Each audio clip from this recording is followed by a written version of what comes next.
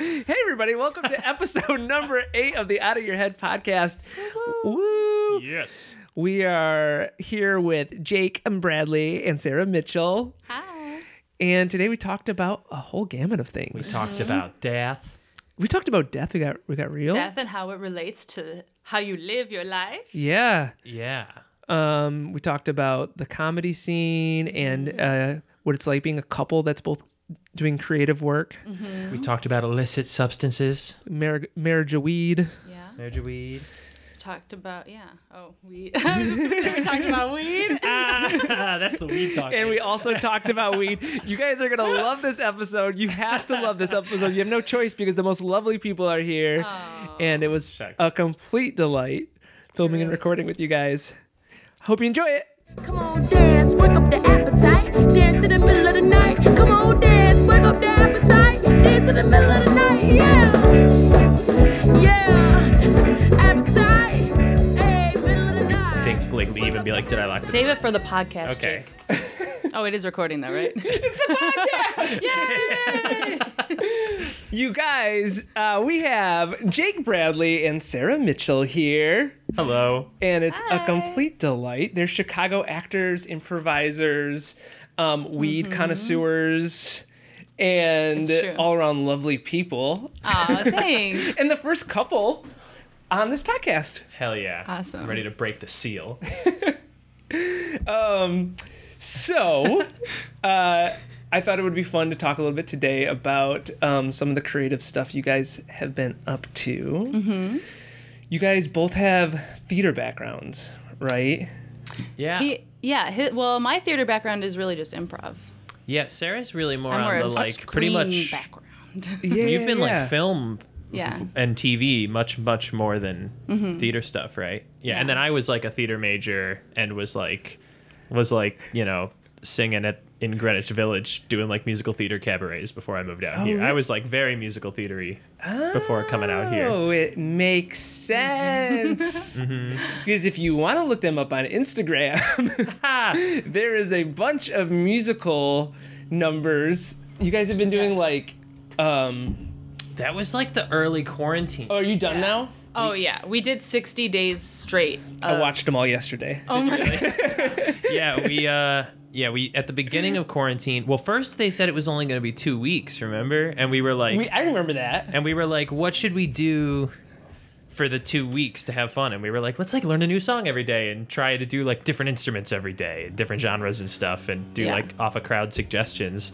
And then it just like kept getting longer and longer, and then eventually she had to go back to work. Well, first it was like only your idea, and you were just going to do it on your own. And then we ended up both having a quarantine for 2 weeks because you were exposed Right, to one of I the was first exposed. cases at your job at Chicago PD, the TV Yeah. show, not the. not the cops. Not the actual Chicago PD. Yeah, I'm not a cop. Yeah. So then once I had to be at home for 14 days straight, and then I jumped in and did it with him. I forgot about that. And then This I had to feels go like back to work, forever. and then we still had to do it. So You felt obligated. Yeah, and then it turned into a thing some where days it was hard. she would get home at like 10:30 at night from work and be like, oh my God, like we're arguing with people trying to get them to put masks on all day. And I'm like, okay, cool. Well, today we're doing, you know, a Bon Jovi song because You that's have what it all people planned out. suggested. So And grab your maracas, so grab baby. your fucking kazoo. It's go time. I think my favorite one is, I don't know the band and I should. It's the one where like, Sarah, you're dressed up, I think, like as a crab. Oh, Oh, yes. yeah, it's The superorganism. The superorganism. I said superhuman. The Or improv group. yeah. Yeah. Superorganism is the name. Yeah, of the they're band. great. They do weird, like they're like a Tiny Desk concert. Like half the instruments are them like blowing bubbles Oh yeah, in milk. you and- guys promoted them Biting well an because I apple. looked them up afterwards to watch their Tiny Desk concert. yeah, we wanted to That's try and what- put it yeah. in their vibe. That's how we found out about them, as their tiny desk. And they ended up like writing to us from that one. Remember? Oh, did they? Yeah, Yeah. they DM'd us and they were like, "We love it," and we were Don't like, fucking cover our music anymore now. "Yeah." They were like, "And our lawyers are coming." Do you guys feel like so? My husband Matthew, you all know, The plays the cello. Love him. Love him too. He's great. Great guy. Yeah. He's Great like, cellist. great cellist. He's very obviously like of the creative mindset, and obviously so am I, like in improv and comedy. But I'm really happy that our streams don't cross so directly, so to speak. That like he's not an improviser and Yeah. I don't know why. I just feel like that's a plus. You Yeah. know? Mentally, how do you guys feel like both being creative, but you're kind of in some of the same world and in other ways not? For us, I think it's only a plus because we come at it from such different perspectives and are like, Like you care about it, right, Sarah? Jake doesn't. no, it's Other way around. yeah, it's quite the opposite. Oh, really? Well, obviously we both care about it, but like, Yeah. but for, I don't know. For me, there's not any pressure on it. Yeah. I guess that's the difference. Sarah will just crank them out. And with me, it's like, But also, you know, You're I not didn't get trying on a to Herald prove team or any yourself. of that stuff. I'm always so- afraid they can smell it on me. That like I feel like Sarah goes in for an audition and they're like, "Whoa, she does not give a shit. We gotta book her." And then I go in and they're like, and I'm just like, "Please, please, I need this so bad," and they can smell it I'm on in me. so much debt from I'm like, why did I go to Acting fucking school. acting school? That's me too.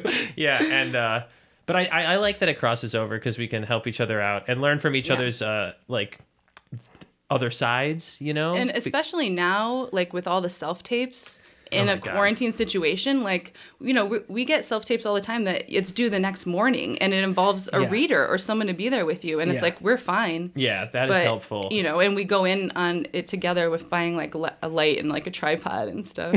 But I will say, I used to always be like, you shouldn't date an improviser. You should like find somebody that was really different. And then Sarah was the first person that I had ever dated that was like in the comedy world, in the acting world, like anything like that.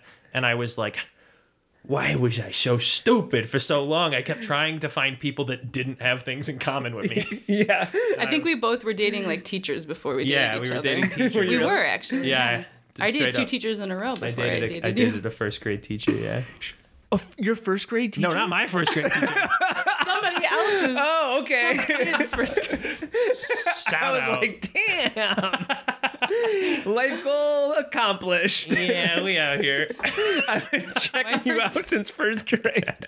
My first grade teacher was like 70 years old, Whoa. and she was mean to me. My first grade teacher actually, the assistant teacher was my babysitter for years because my mom like was a teacher in the school district I went to school in. So like all the teachers would like babysit us. They like knew us, and it was so embarrassing. That's too much. It was awful. Separation of church and state. Oh man, just sitting like at dinner across from a teacher whose like test I failed that day was Yeah. like very frequent. That's super weird. Yeah. Jake, I feel like that thing of like not caring is like I'm with you where I care too much, and it's Yeah. like you even like try to like come up with tactics to not care, right? Yeah. Oh, I I'm, tried. I'm finally over this. I don't care what happens. And or then, like well, the you know, or worst- like when you think that you've gotten over it, you're like, I don't care. I finally am comfortable with just being like, hey, you know what? There's a million auditions. You're just gonna have to keep going. You're Yeah. gonna keep being told no 99% of the time. But then it's like when one comes around and then you do care about it and you get a little invested and then maybe you don't get it and it like then it really fucks you up. it does, Because doesn't you're it? like you're like, I knew I wasn't over it. You loser. Yeah, it's such a don't know. weird thing that like a healthy balance of like not caring is like Yeah. appropriate and like helps you audition better and perform. I think better. it's had to be a learned thing for me. That's what I think is nice about like I us think being in the it's same less field. of like, you know, because obviously I still care, but it's like I've just fully, just as I have like I kind of I in a way like feel like I'm floating through life because I've fully accepted that death is inevitable and can come at any moment.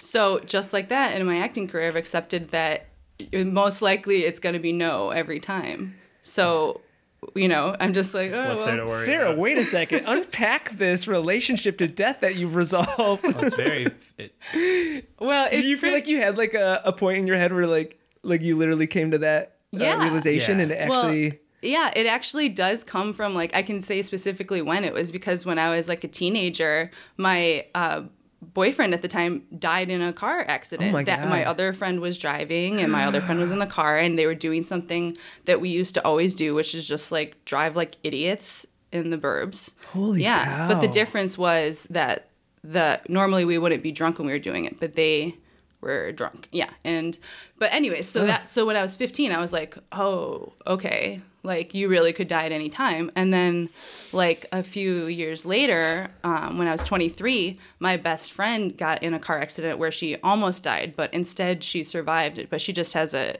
traumatic brain injury that's really severe. So she is in a wheelchair and she lives in her bedroom, like at home with her parents. Wow. It was like right before her wedding.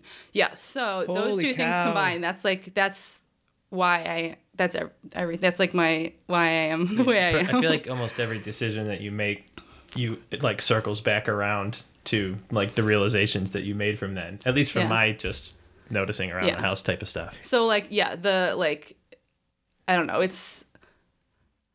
But the other thing that I took away when I learned that was that you should always like tell people you love them right when you feel it. You know, it does like don't hold back. And so it's like a good thing too. Wow. So is it like, is it kind of like a thing that makes you feel like you just like seize the moment more because it's like, I don't have anything. Yeah. Why wait? Exactly. It's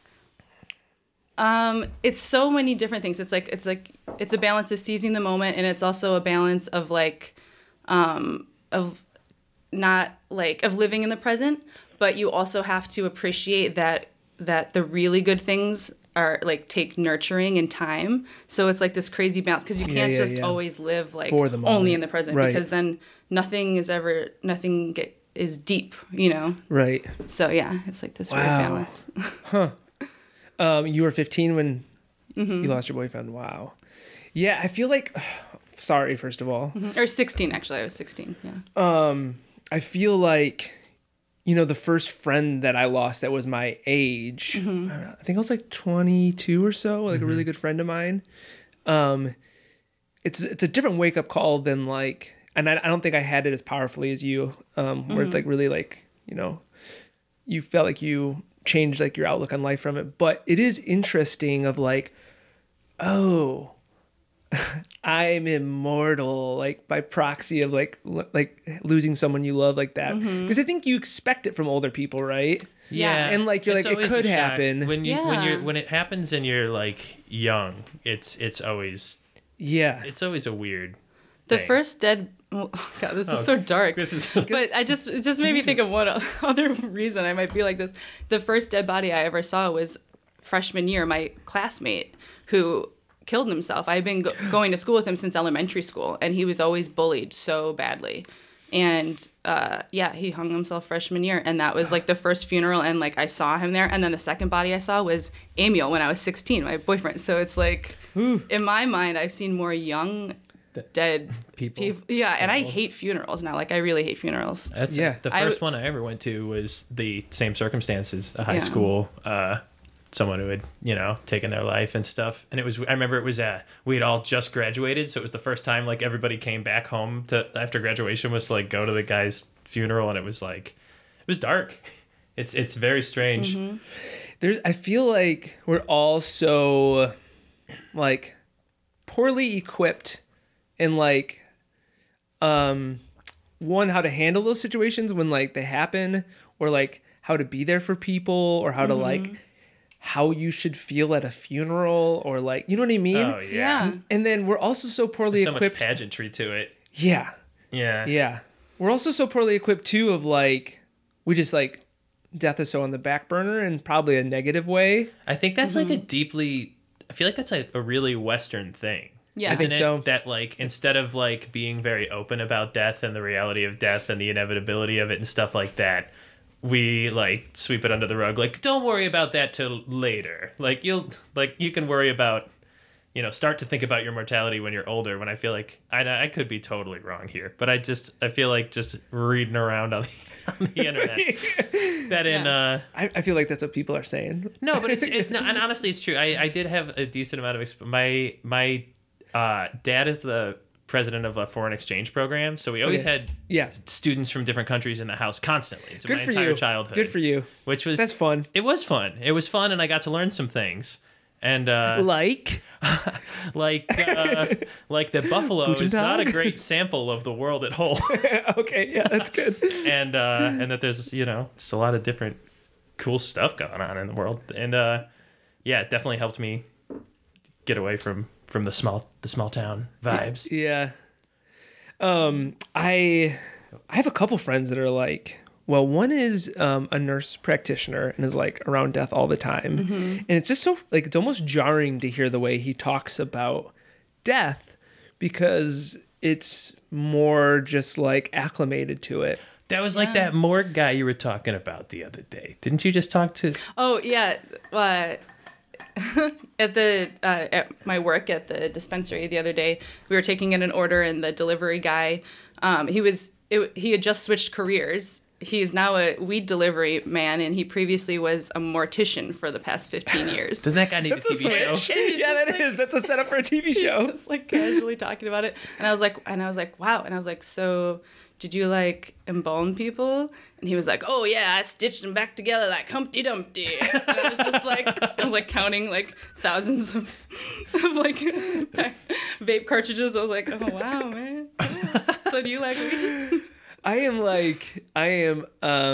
very uncomfortable with like dead bodies. I'm very Like, afraid. Wait, of you death. guys are weird. You guys don't like dead bodies. I know it's weird. Even if I see like a dead bird, I'm like, no.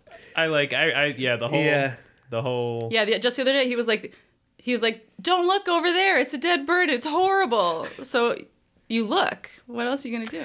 My dad, like when my uncle apparently was going to like med school, my mom and dad visited him, and he was like, hey, I want to take you to show you my cadaver.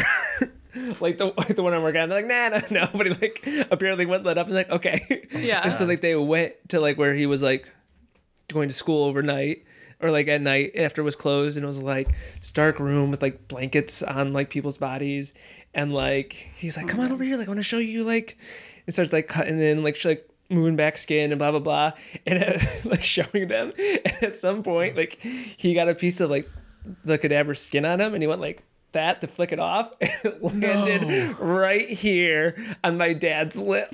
What? That is. I would have lost. Did he my like mind. instinctively like look it up? I got it. Yes. And then he's got the hunger. And, what, now he's and then got he's the a taste. cannibal because it's too late. And now he's always He looking at already you ate across the someone. room. Yeah. My dad, the cannibal. Sarah. Mm-hmm. So, for everyone listening, Sarah manages. Are you the manager there, or Yes, I'm one of the managers. you're there, one of the yeah. managers there at a dispensary? And how long have you been doing that now? It'll be 5 years this December. Okay, because it started out medical, so you were Yeah. in it longer. Yeah, started out medical only. I didn't start out as a manager, but yeah. So this is the thing that I love when I'm like talking to you guys about weed, because it's the same thing with like people who are excited about coffee or tea Yeah. or beer, or my Yeah. friend John Chesney who came on here and talked about whiskeys is like, I just watched it. what is it like? What are you into about it? Like, Yeah. like as you've like had more experience in it too, it's like someone like hands me some weed and I'm like, this is wee. You know what I mean? We're I don't always, know like- enough about it. We're always like Right? passing stuff back and forth at the house, just like the jars, to be like, all right, you smell this, I'll smell this. Yeah. Like, So what's some of the things like about like, I guess like weed that's like fun for you guys, or well, like it just takes everything in life and makes it this much better. Yeah, It's like if you- just enough better that it once makes it you worse. like get your tolerance, because the reason people who aren't huge stoners all feel that way about weed is because feel which way? like you said, where you're like, oh, it's weed, I'm gonna get high, you know, yeah, or yeah. like this is a weeds, you know. Is because like you have to have your tolerance, you have to get a tolerance in order to experience like all the nuances and how you can use okay. it, you know, because like because otherwise everything's just going to knock you out. Like when I was first starting, when I was a baby stoner, and actually my best friend Julie, who I mentioned earlier, who has a traumatic brain injury, one thing she can still do is smoke weed, and it's good for her brain too. Oh, It's really? pretty remarkable, Yeah, honestly. she was a huge stoner beforehand. But like in the very beginning, when she first got her accident, I was not a stoner, but we went to California together, where weed was medically legal or recreationally legal, and I would like start the bong for her, like, you know, I would like get it in there and then like put it to her mouth, and she'd be like, and then I would pass out, like. It would knock me out after one Yeah. hit. But so now that I have it established, it's literally pick how you want to feel. You know, it's Okay. like if it's edibles, pick what dose you want, how you want to feel. Like I took a 5 milligram mint like on the car ride over here, you know, because it's just really nice and relaxing. But later on tonight, I might want to take a 50 milligram edible so that I would could be like, done. I would be Yeah, her done. edible tolerance is much higher than mine. I'm usually hanging around like 20s. Like Yeah. I would say like 5 in the daytime, 20, But I 20 mean, in the nighttime. basically, it's the reason weed is awesome is because it just helps with anxiety, and literally everybody has anxiety. Yeah. For me, How the can you big thing not? that like turned me into like got me on the grind in the first place was that it like I've always had like a very bad relationship with sleep. Like I've really, really horrible dreams. Like honestly, like to this as an adult, like night terrors and really awful. And it just stops it. It like straight up, if I can, you know, eat an edible before bed, I like Yeah. won't have dreams that night. That's how I sleep through the Interesting. night every night too. Oh, and that's like what first got me into it back when I was in like college or whatever. When I first started, was that somebody was like, "Oh yeah, it helps with it helps you not have dreams," and I was like, "What?" Because I was like, that would be life changing for me. You guys, so I didn't start smoking weed, I don't know, maybe like 5 or so years ago. And I actually didn't have any interest in it, so Yeah. to speak. I wanted to try mushrooms. Mm-hmm. And so I was like, They go I- hand in hand. I was like, I better, like, someone's like, you can't just go straight to mushrooms. And so it was like, maybe I've been smoking longer than that. And I don't smoke, like, I'll go through like a few months and not smoke Yeah. and then Yeah. like smoke. And then, I don't know. But the first few times I smoked it, I was like, when people describe what it's like being on like LSD or something, it was probably more akin to that. You were like, Really? wigging? It was like super psychedelic. I got okay. One of the first times, it was like one of the first 3 or 4 times I got high. My friend put, I guess maybe it was like wax or something in it, something that Sure. made it stronger. And I was, no joke, paranoid high Yeah. for about 4 to 5 days. Yeah. And everyone's like, What? "That's not possible. That's not possible." And Oh like, my it God. happened, and I thought I broke my brain. You know, my only experience where I Wow. It ever was had something crazy. like that was the only time, because I've tried a gamut of psychedelics, and like, but we tried Molly one time, and I was rolling for days. I was going to work, I was rolling, I was going home, going to bed, waking up, I was rolling, and I was just like, and it freaked me out because I was like, anything else I had done, everyone had been like, oh, it'll last for 8 hours, and then Yeah. it does, and it like perfectly fits in the time frame. And then I tried that, and it was like, I was like, it's the only one so far that I was like, I have no interest in circling Oh, back. yeah. Even though it does, it was fun the night when I thought it was supposed to be happening. But then by 3 days later, I was like, I'm not cool with this anymore.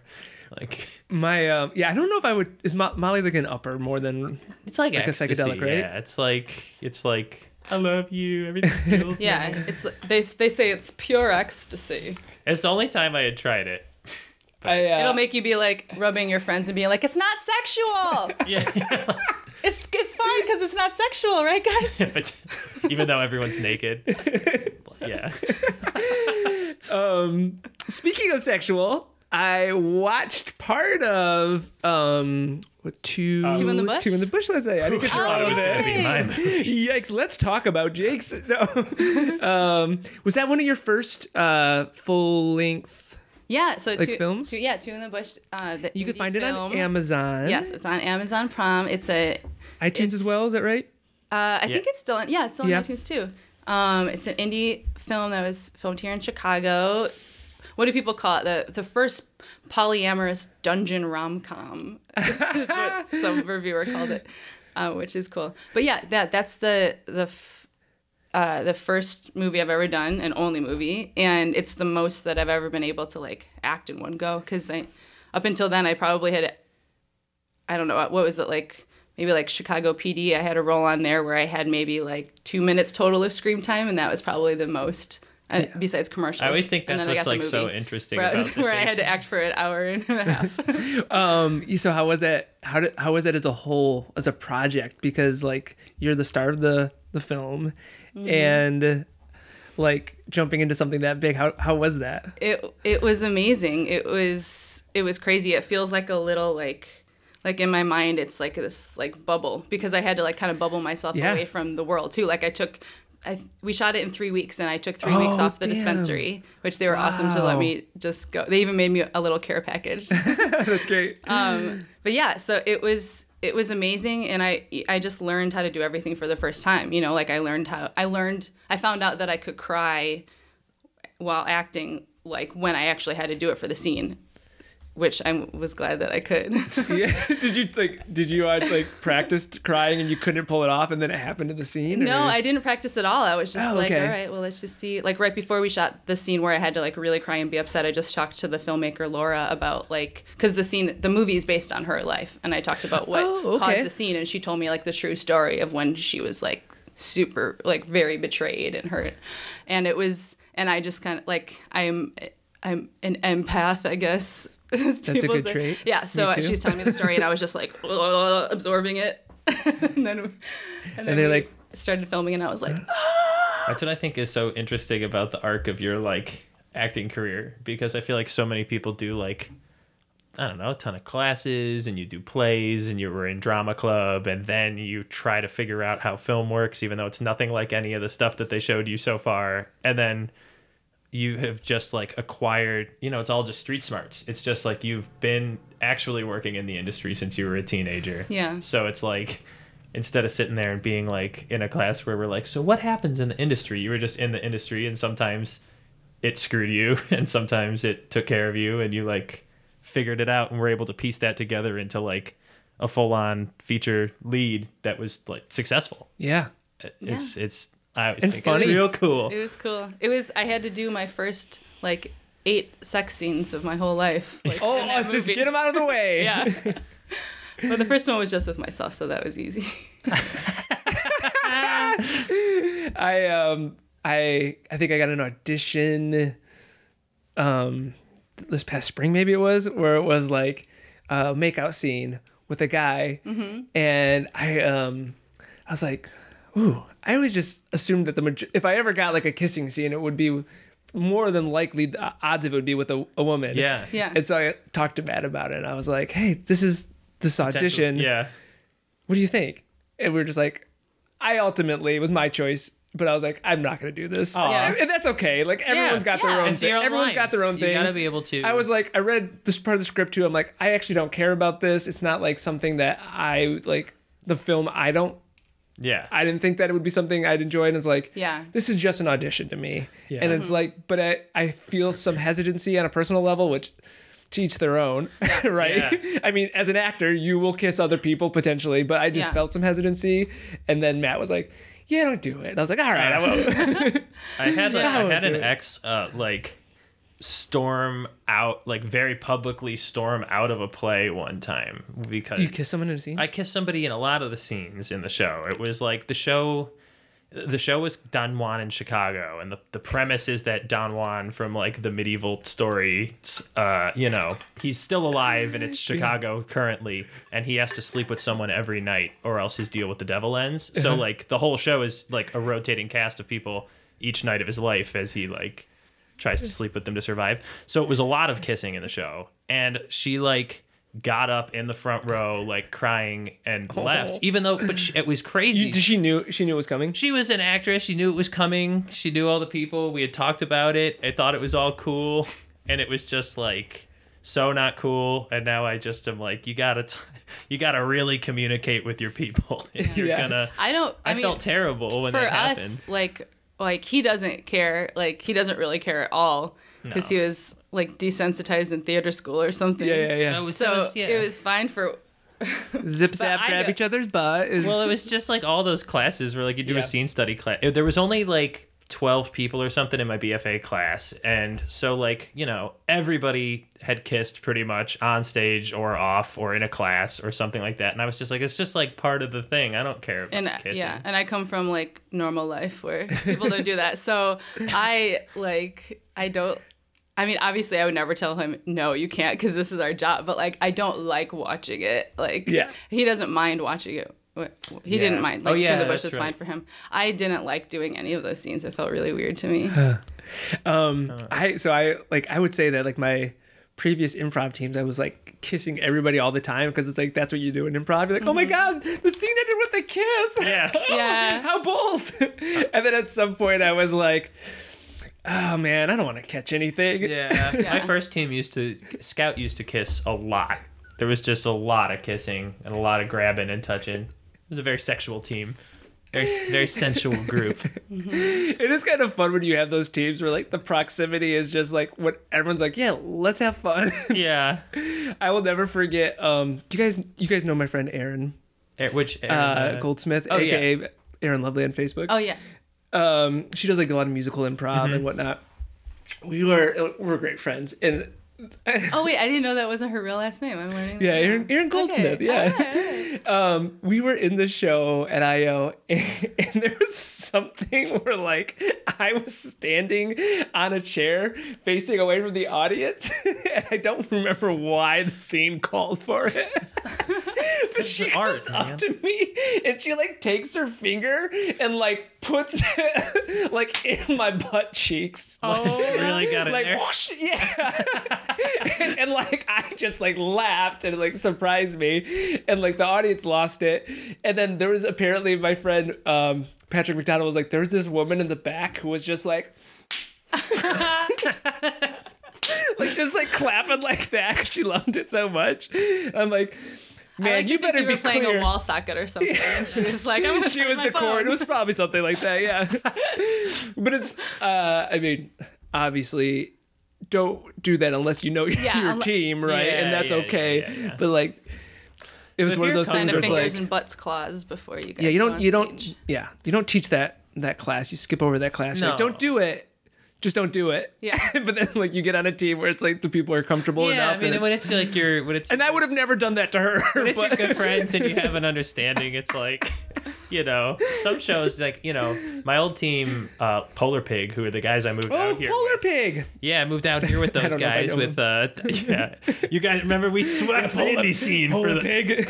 It was me and Pete Byrne and Dave Quinones. We moved out here together, and we used to like the whole show was just to see like how uncomfortable we could get each That's so other to good. be, and because we were comfortable with each other, so we were like, let's find out where the line is. Yeah. And those shows would be brutal sometimes.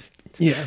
And you and Dave did theater school together, so you knew how to like. We were, oh well, right? Dave's like a combat guy, so he's Yeah. very physical. So a lot of the shows ended with just like bodies all over the place. Just It's like a lot of yes. gymnastics. A lot, yeah. There was always a lot of like upside down, like a lot of groins and faces, and Jake, you're a delight to perform with. I think like Thanks, you are too. One of my Jake and I performed on True Bangers together till Never cut. until Io died. And one of my favorite scenes was, I think it was towards the end of our run together. World. Io's the world. yeah. And it was something crazy physical. It was like we were like crashing into doors and Oh. like bouncing off of doors and like Yeah. crying together. Do you remember this? It was in the Del Close Theater. Yeah, I remember. I remember slamming into walls. We like just bounced off a bunch of walls together. was It's it? like whenever you feel like you're close to breaking something in a scene, Yeah. it feels fun. It does. I definitely have done a lot of damage at IO. I've like cracked the walls. One time I ripped one of the windows out in the Chris Farley on accident, and we like put it back in that night. One time we got chocolate ice cream all over the Chris Farley, like on melted the velvet curtains. chocolate, like on the curtains, on the tables, on the ground, in the tech booth. Like What? it was not on How purpose. did you get that much ice cream? What happened? They were Was this your ice cream? sloppily eating Face ice, show? melted We had ice cream ice on cream stage. fight. Yeah, it was the ice cream joint. Was the name of the show, right? A show. It was a Yep. house show that we used to host. It was me, Jack Bensinger, Joe Friedman, Gabe Gundacker, Max Lazarine, and we. It was like we would have the show at our house every Saturday, and we would give out free ice cream and free joints. That's why it was called Because ice Max cream worked joint. at Jenny's. Because Max worked at Jenny's, he would bring Oh, home so it the was big. good It was ice like cream. real ice cream, or like it was different every time.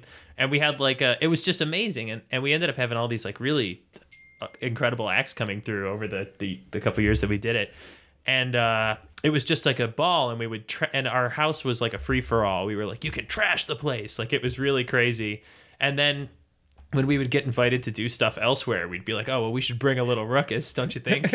And we were like, and the plan there wasn't even to do anything messy with the ice cream. We were just going to do an improv set, and we were like, but we should bring ice cream and like put it out on the tables. So we brought just like a bunch of pints of ice cream, and at the beginning of our set came out, and we were like, put them out on the tables, and we were like, anybody, you can eat these if you want. And nobody was eating them, and they were just like melting and melting until they were just slop. And then the improv show like just turned into a food fight. We were just like, all right, well, we just started like throwing melted ice cream everywhere and all over each other. I remember being in the audience like, Everybody in the audience was like that, and we were just laughing and having a good time. And then afterwards, we were there for like an hour, just like scrubbing and Okay, I am not here to defend anybody, but can you imagine what it's got to be like to be an adult and run an improv theater for like years and years of your life? Oh. And it's like everybody who's there is the out of control class clown from their school. Yeah. Like the worst one possible.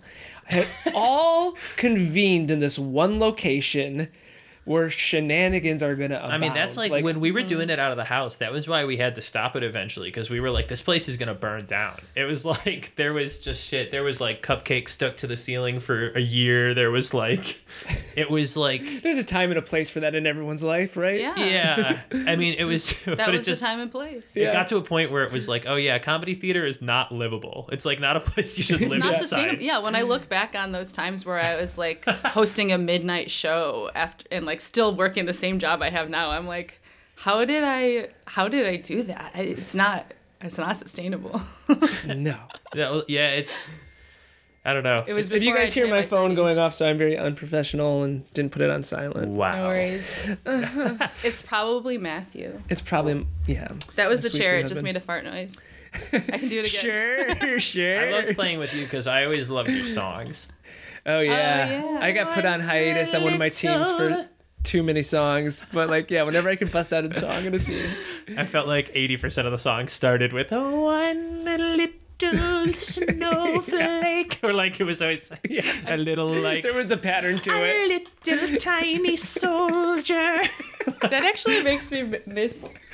That just made me so sad for improv this time because that was so cool. Like as an adult to have a reason to just like walk center stage and then the light shines on you and you just start singing a song in front of everyone, but you're not in front of your mirror at home as a kid. Yeah. You're literally on stage in front of people and like you're allowed to do it. Yeah, it's super weird. The void of Yeah. shows. Well, it's so interesting because like I feel like on the face of it, I could be like, oh yeah, I don't miss it in a weird way. But then if I start actually thinking about it or like reliving some moments with someone or get into someone who's like with someone who's like really talking about like being like the intricate like moves of a game or a show or whatever, I'm like, Just I like miss talking this. shop. yeah. That is Or a like fun part. I teach a class online and it's like, well, it's not in person, but then all of a sudden I walk away and I'm like, oh, this thing I really have cared about for 10 years and like invested a lot in, it feels good to be in that and around that. Which is weird that that's surprising to me because like no kidding, but I feel like But comedy does that to you, you know? It like gets Yeah. you kind of like if you're in it long enough, it's like you start to just kind of roll your eyes at a lot of stuff or get Yeah. a little jaded about it. And then it's like, yeah, I think the separation was a little healthy because it's like I actually do get excited to like do comedy things. Like, not that I wasn't like I was always happy to do shows and excited to do them, but there was at any point, I don't know, anything you're doing can become a chore if you're doing it frequently enough, you know? Yeah. And Yeah. it's like, now I'm at the point where I'm like, oh man, I'd kill to just do some stupid shit on the stage. I don't know. yes. I'm putting together a show right now. Oh, where are you? What is it? I'm putting together an outdoor show. Me and EJ Cameron are hosting it. And Okay. it'll be at the Nighthawk in a bar up north. But they have like an outdoor patio. It's going to be like Fun. super distancy. They have like we don't have the date set yet. I'm meeting with them tomorrow actually to figure that out. So, but I'm just like, I'm dying to hear everybody's quarantine stories. I feel like it's been such a weird time. Did you guys watch SNL this past week? We watched Unfortunately. the monologue, but that's it. I watched it, yeah.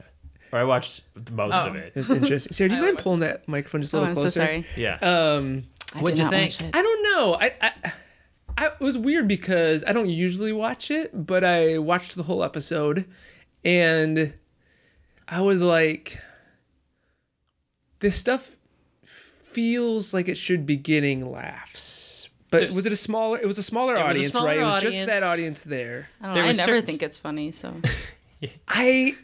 Here's the thing: is like there's a difference between like thinking it's actually funny, but thinking like if you have a crowd that's ready to giggle, like this moment should create laughter. Oh, yeah, you know what I yeah. mean? Yeah. Okay. Like you suspect this moment should create laughter. Yeah. But it felt like that was so f- absent. I feel during like a so many weird sketches. thing with SNL is that, especially being like out in this Chicago scene, is that like, you know, we know how they like cast it and who they're looking at and who they grab. Like we have a pretty good sense, and it's like each time that they grab some super funny person that we know about out here and they go out there to write for them or be on it or whatever, you're like, okay, now it's gonna get funny because they're funny. I Yeah. know they're funny, so like that's gonna help. And then every time you watch it, it's like another.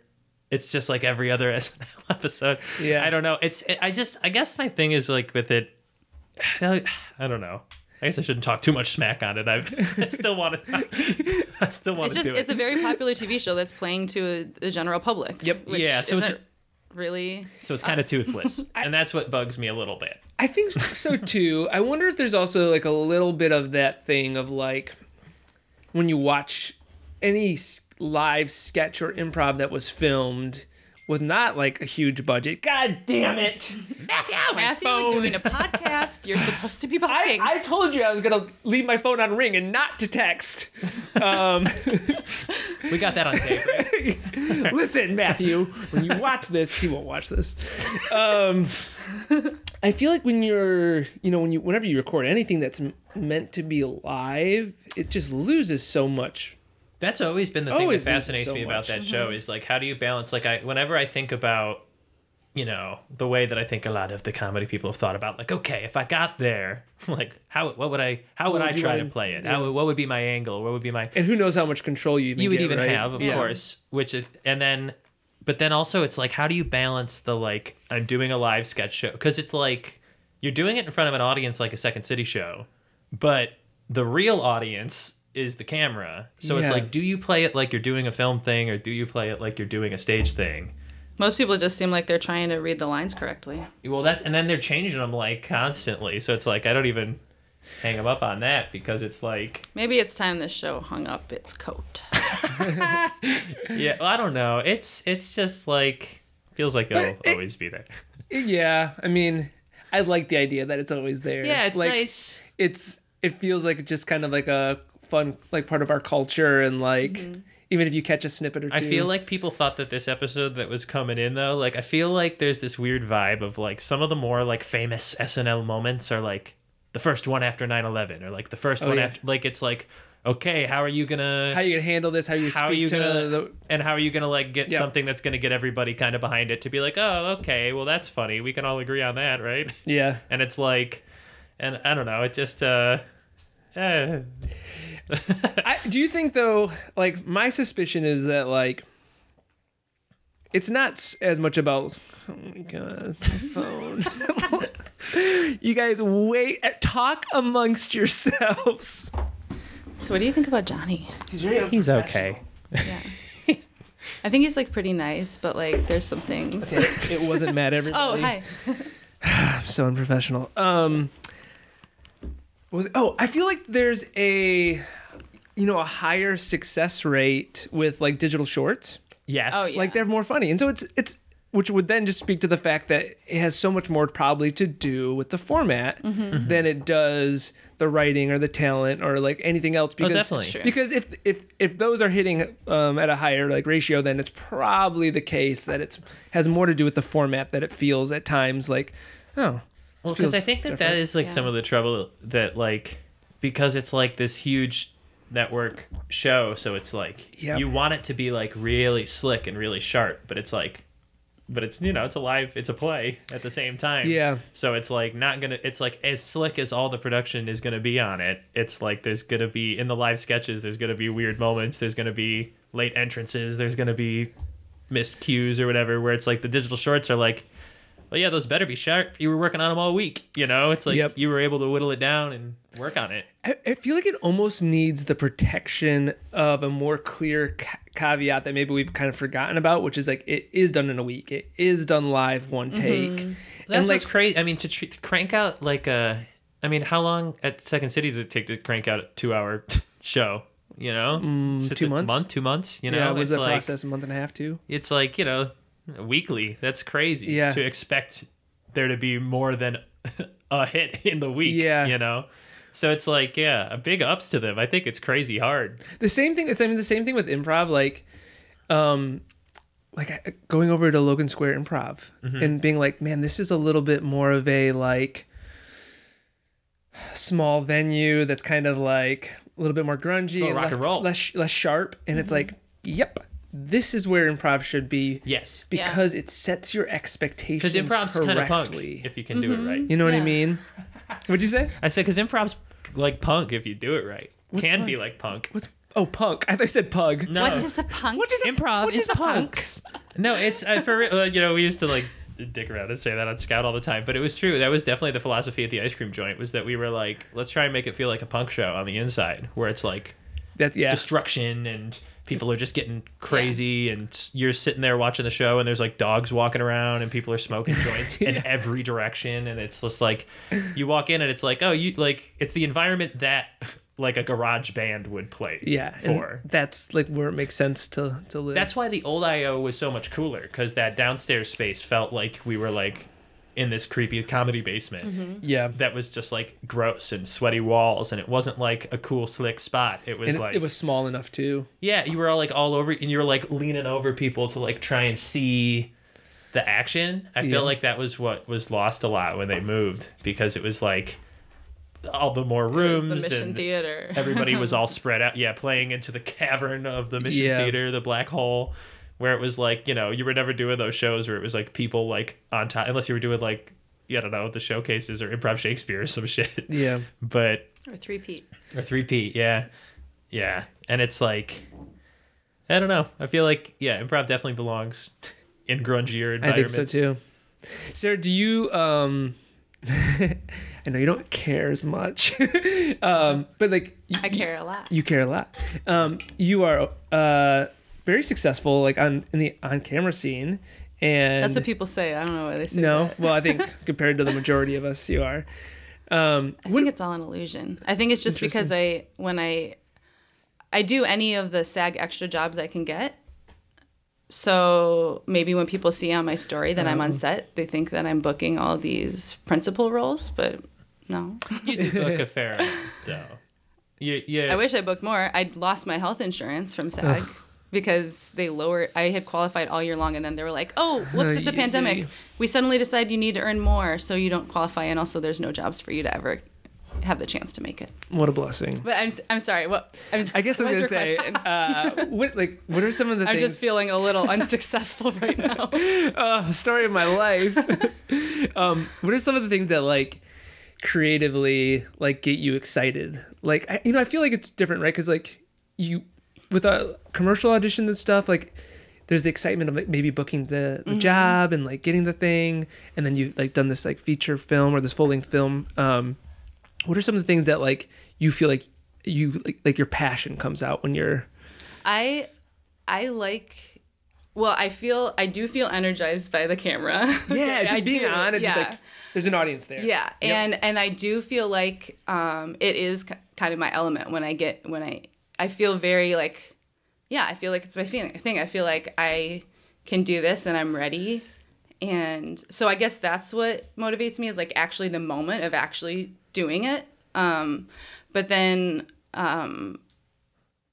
well, I mean, I don't really get the opportunity to do like real acting like I did with the movie Two in the Bush. And also the reason I love Two in the Bush was because it was written by a woman too. And it's literally like the only time I've been directed by a woman, even with all of like the commercials and everything, the only time I've had a female director. So that I was very like motivated by that because it was awesome. I got to actually do acting and like figure out who I am as an actor. Like I do.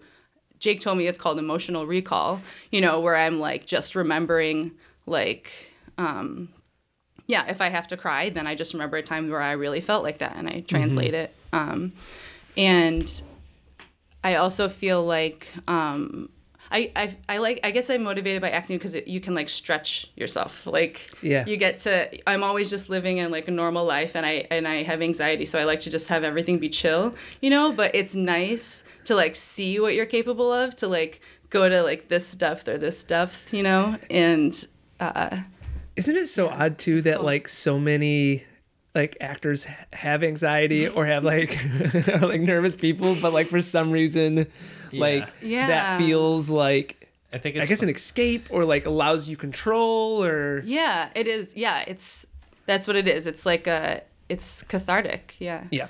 From when for it's sure. actual acting like that. And then if it's like commercial acting, it's just fun to be on set and to do it and to get like the free food and get makeup and hair. Like I guess that's what motivates me. I'm glad you asked me that, because I never thought about that before. Just doing it, actually doing it. I don't really care about the outcome or what happens after, or like I don't like the one time like it really felt like celebrity like was like when we had a premiere in Chicago of the movie, and then there was an after party, and it was crazy because every time I went to like go get some food, someone would come up to me and talk to me, and it got to the point where I had to ask like Jake to go get me food, and then I was like, this is why famous people have like helpers. because people are just out Yeah, I there all the time. Taste of it. But it was stressful. I mean, obviously I appreciated it, and like it was so cool, like, and meaningful. Yeah. But if I could choose to not have that happen, I would. And that's the part I want. Give me.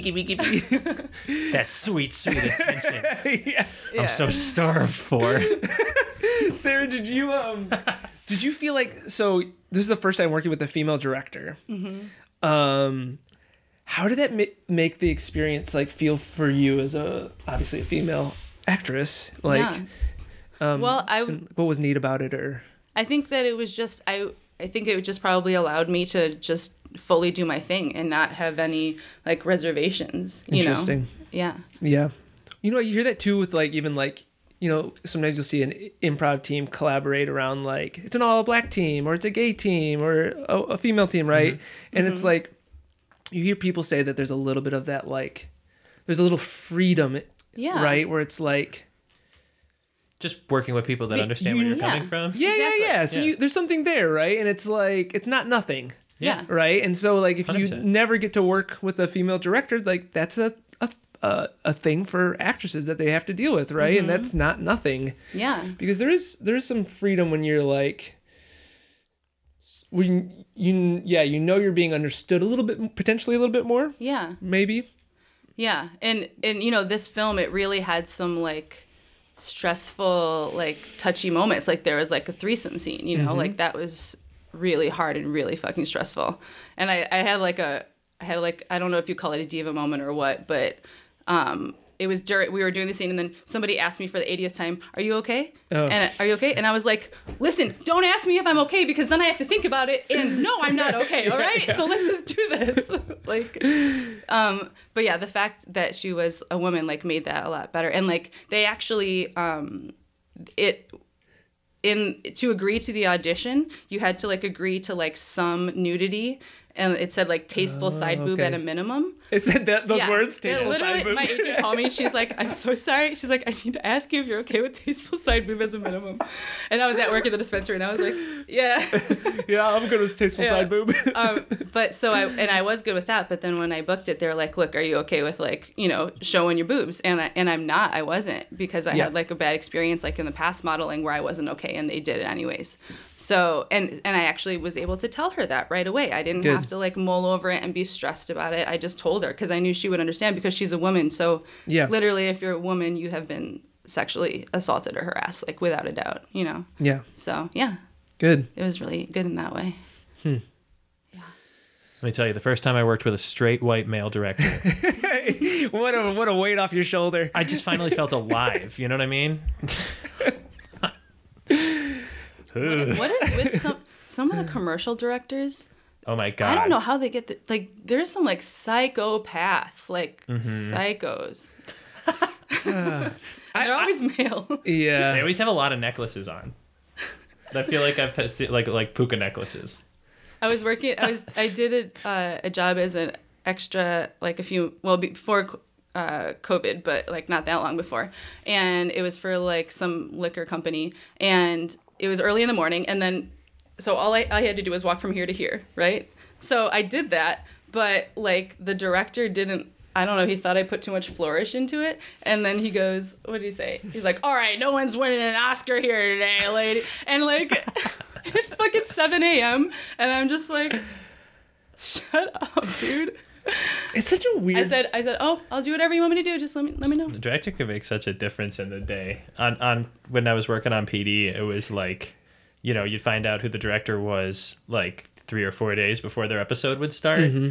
And it was like, as soon as you saw the name on the paper, it's like you started to get to kind of know like what the vibe was going to be for the day. Who each one was. Okay. And I absolutely would not say any names. But like there were certain people that would come and you'd be like, okay, it's going to be 18-hour days. We're going to do like, the shot's just going to be people walking out of a house, and he's going to want to shoot like everybody's feet, everybody's hands in close up, everybody's car door in close up. Like he's just going to do 95 shots for like a 2-second thing. And then there's other directors where you were like, okay, this person is reasonable. And Jake, you've got like, I guess like a pretty in-depth, you know, insight into, you know, the on-camera world because of that job. Yeah. And tell everybody what it is you exactly do. I was, so I spent the last like two and a half seasons on working on set for Chicago PD as a stand-in for the actor, Patrick Fluger. He's a very, very nice guy. I like him a lot. He was always cool.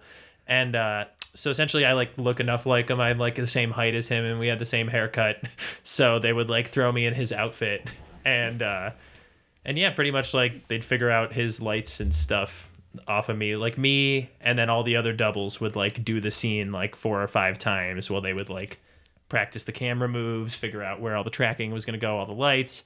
And then we would do it one last time, and then once they had it, they would like bring in the expensive actors so that they, and then do it like 2 times with them and then move on to the next thing. And then sometimes it would be like, if there was like a chase scene or something and like he didn't need to be in the car, it's just going to be a blur. They would like, so I got to do like some light stunt stuff, which was kind of cool. Some car chasey stuff. Very fun. Yeah, one time they like shut all of Michigan Avenue down, and I got to just like sit in a car with a stunt driver, and it was like, the whole episode was like a pandemic thing, pre-COVID, but it was like the whole Mag Mile was totally empty, and we were getting to go like 70, just like ripping around corners, and it was scary. Did you get to use pretend guns? Oh yeah, all the time, and real guns that had been like decommissioned and stuff. They're like big sniper rifles, and there was like oh yeah, I remember seeing some pictures actually of you with the sniper rifle. The weird thing with the guns is that he's left-handed, so I had to do everything left-handed for 2 years, but I'm right-handed. So it was like it would actually matter, because sometimes you would just instinctually be like, Chicago PD, and they'd be like, your arm's covering the entire shot. I'm like, oh right, my bad. And it's like I had to figure out how to do, and they like really, there's like one guy there who like boot camps you and like teaches you all the like cop, like, so you know how to like walk like a SWAT team person and like hold your gun like a SWAT team person and do all of the like. How do they walk? It's like you have like bent knees, and it's like a heel toe thing, okay, because I guess it makes you quieter. Yeah. And there's a So lot the people of sleeping inside can't hear you. Ooh. yeah. And yeah, exactly. But I just decided not to go back this season the other day. Actually. Interesting. And what was that based off of? The news was part of it. Was a big part of it. That was something that had been bothering me for a while. Was that I liked working there. I liked the people there a lot. They were all super cool to me, but I did not like the messaging. And the other thing, I feel bad. It was the deal that they offered post COVID was not really. They cut like a bunch of other departments, and they're like, oh, but you'll just do their job too on top of the one you do. It wasn't even that. It was just like, it was like essentially they were like, we want you guys to like come in, instead of standing in for one character, it'll be 3 characters instead of, you know. Also, we can't bring in background actors anymore because there's only so many people we can have on set. So we'll bring a change of clothes because you'll also be doing background. And they just added like all this stuff, but the rate was the same. But I had already kind of my intention was to finish last season and then be like, guys, it's been great. It's been a couple of years. Thank you very much. Yeah. I learned some things that I was really trying to learn. And like I said, I like the people there have been very cool to me. I like them a lot. So I hate even like talking shit on it, but it was it didn't seem reasonable to go back. And then Med went back and they're already closed because people got COVID. Because That'll do it. They ran the set for like 2 weeks and now they had to shut it down for 2 weeks. So I think everybody's gonna like start doing this. They start this week, and then Yasmin booked a part. Yay! But Yasmin's a lovely lovely actress friend of and ours. improviser that is a friend of ours. who you can apparently catch on Chicago PD quite soon. But yeah, they start up this week. I hope that everybody stays healthy there. Yeah. But I'm a little bit worried that they're gonna have to shut it down and everyone's gonna be scrambling for unemployment again. Yeah. Which is fun. I feel like that's a good spot though to be as a performer, is like to not let everything that's like a little dangling carrot be like, okay, well, I guess I have to do it. Okay, I guess I have to show more boob than I want, right? Yeah, I guess I have to exactly, like, I'm feeling a little bit weird about the theme of the show, Yeah. or right, or like police in general, right, or like whatever your conviction is, Yeah. to not feel like because I think there's a little bit of an impulse of like, we don't get a say so many times, right? Yeah. And it's like, no, you do. Well, because people You think that do. like the Yeah. role of the actor is just to like follow orders. Yeah. It's like you're like the foot soldier. It's like, you know, the director is the general, and you're like, Yeah. and they just tell you what to do, and you're just like supposed to be like, yes, absolutely, absolutely, and it's like, but You have autonomy. You have agency choice over yourself. Yeah. Agency is a great word. I even feel that way. It's like we live in a weird world too, where it's just like the idea that people give you feedback and notes all the time about how you present yourself is just such a bizarre headspace, Yeah. right? Oh my Like God, you said yeah. that director was like the way you walked Yeah. from one spot to You the thought I other, was trying critiqued it. to win an Oscar. Why wouldn't he want his commercial to win an Oscar I too, know, by the right? way? But it's just such a weird thing to subject yourself to mentally, of like, Yeah. And then you have critiquing to bite notes. your tongue. You have to, Yeah. like I literally bit my tongue yeah. in that moment. There was blood running out of my mouth. Okay. You guys, it's been lovely getting to sit and chat with you. Thank It really you for having has. us. I don't. yeah. Did we tell everybody you guys are engaged? We just Oh. got engaged Yeah. before the pandemic. We got Oops, did I engaged. break the news to everyone? Oh my God. And in February we got engaged, and it's been great. And then right after. And then the pandemic started, and that would be my tip if you get engaged before the pandemic, because it's been a little better than not being engaged. Oh, really? Well, because you just feel like a team. That was the biggest thing Yeah, that's cool. was surprised me, because like we don't really care about having like a wedding or like, you know, even any of that stuff, but like feeling like a unified team. Going into it. yeah, It's really 'cause we cool. even were like, It's like officially like Right I on got the- your back. That's right out nice. the gate, we were like, do we have to like get the government involved? Like, all of this when we were talking about weddings and stuff, and we were like, all right, we're teamed up, right? Yeah. Yeah. That's so cool. Man, I love both of you. Thank you guys for too. doing So this. What a treat. This is great. Now let's stop this and let's all talk about the things we want to talk about. Okay, can Trump die already? What? Oh, yeah. Dance in the middle of the night. Come on. Dance appetite. Dance to the Hey everyone, thanks so much for listening to this episode. If you'd consider supporting us by doing something super easy, and that is just simply writing a review for us on iTunes or whatever platform you listen to this episode on, and giving us a rating. You could write us a terrible review if you hated it, or a good review if you liked it. Thanks so much. yeah, yeah.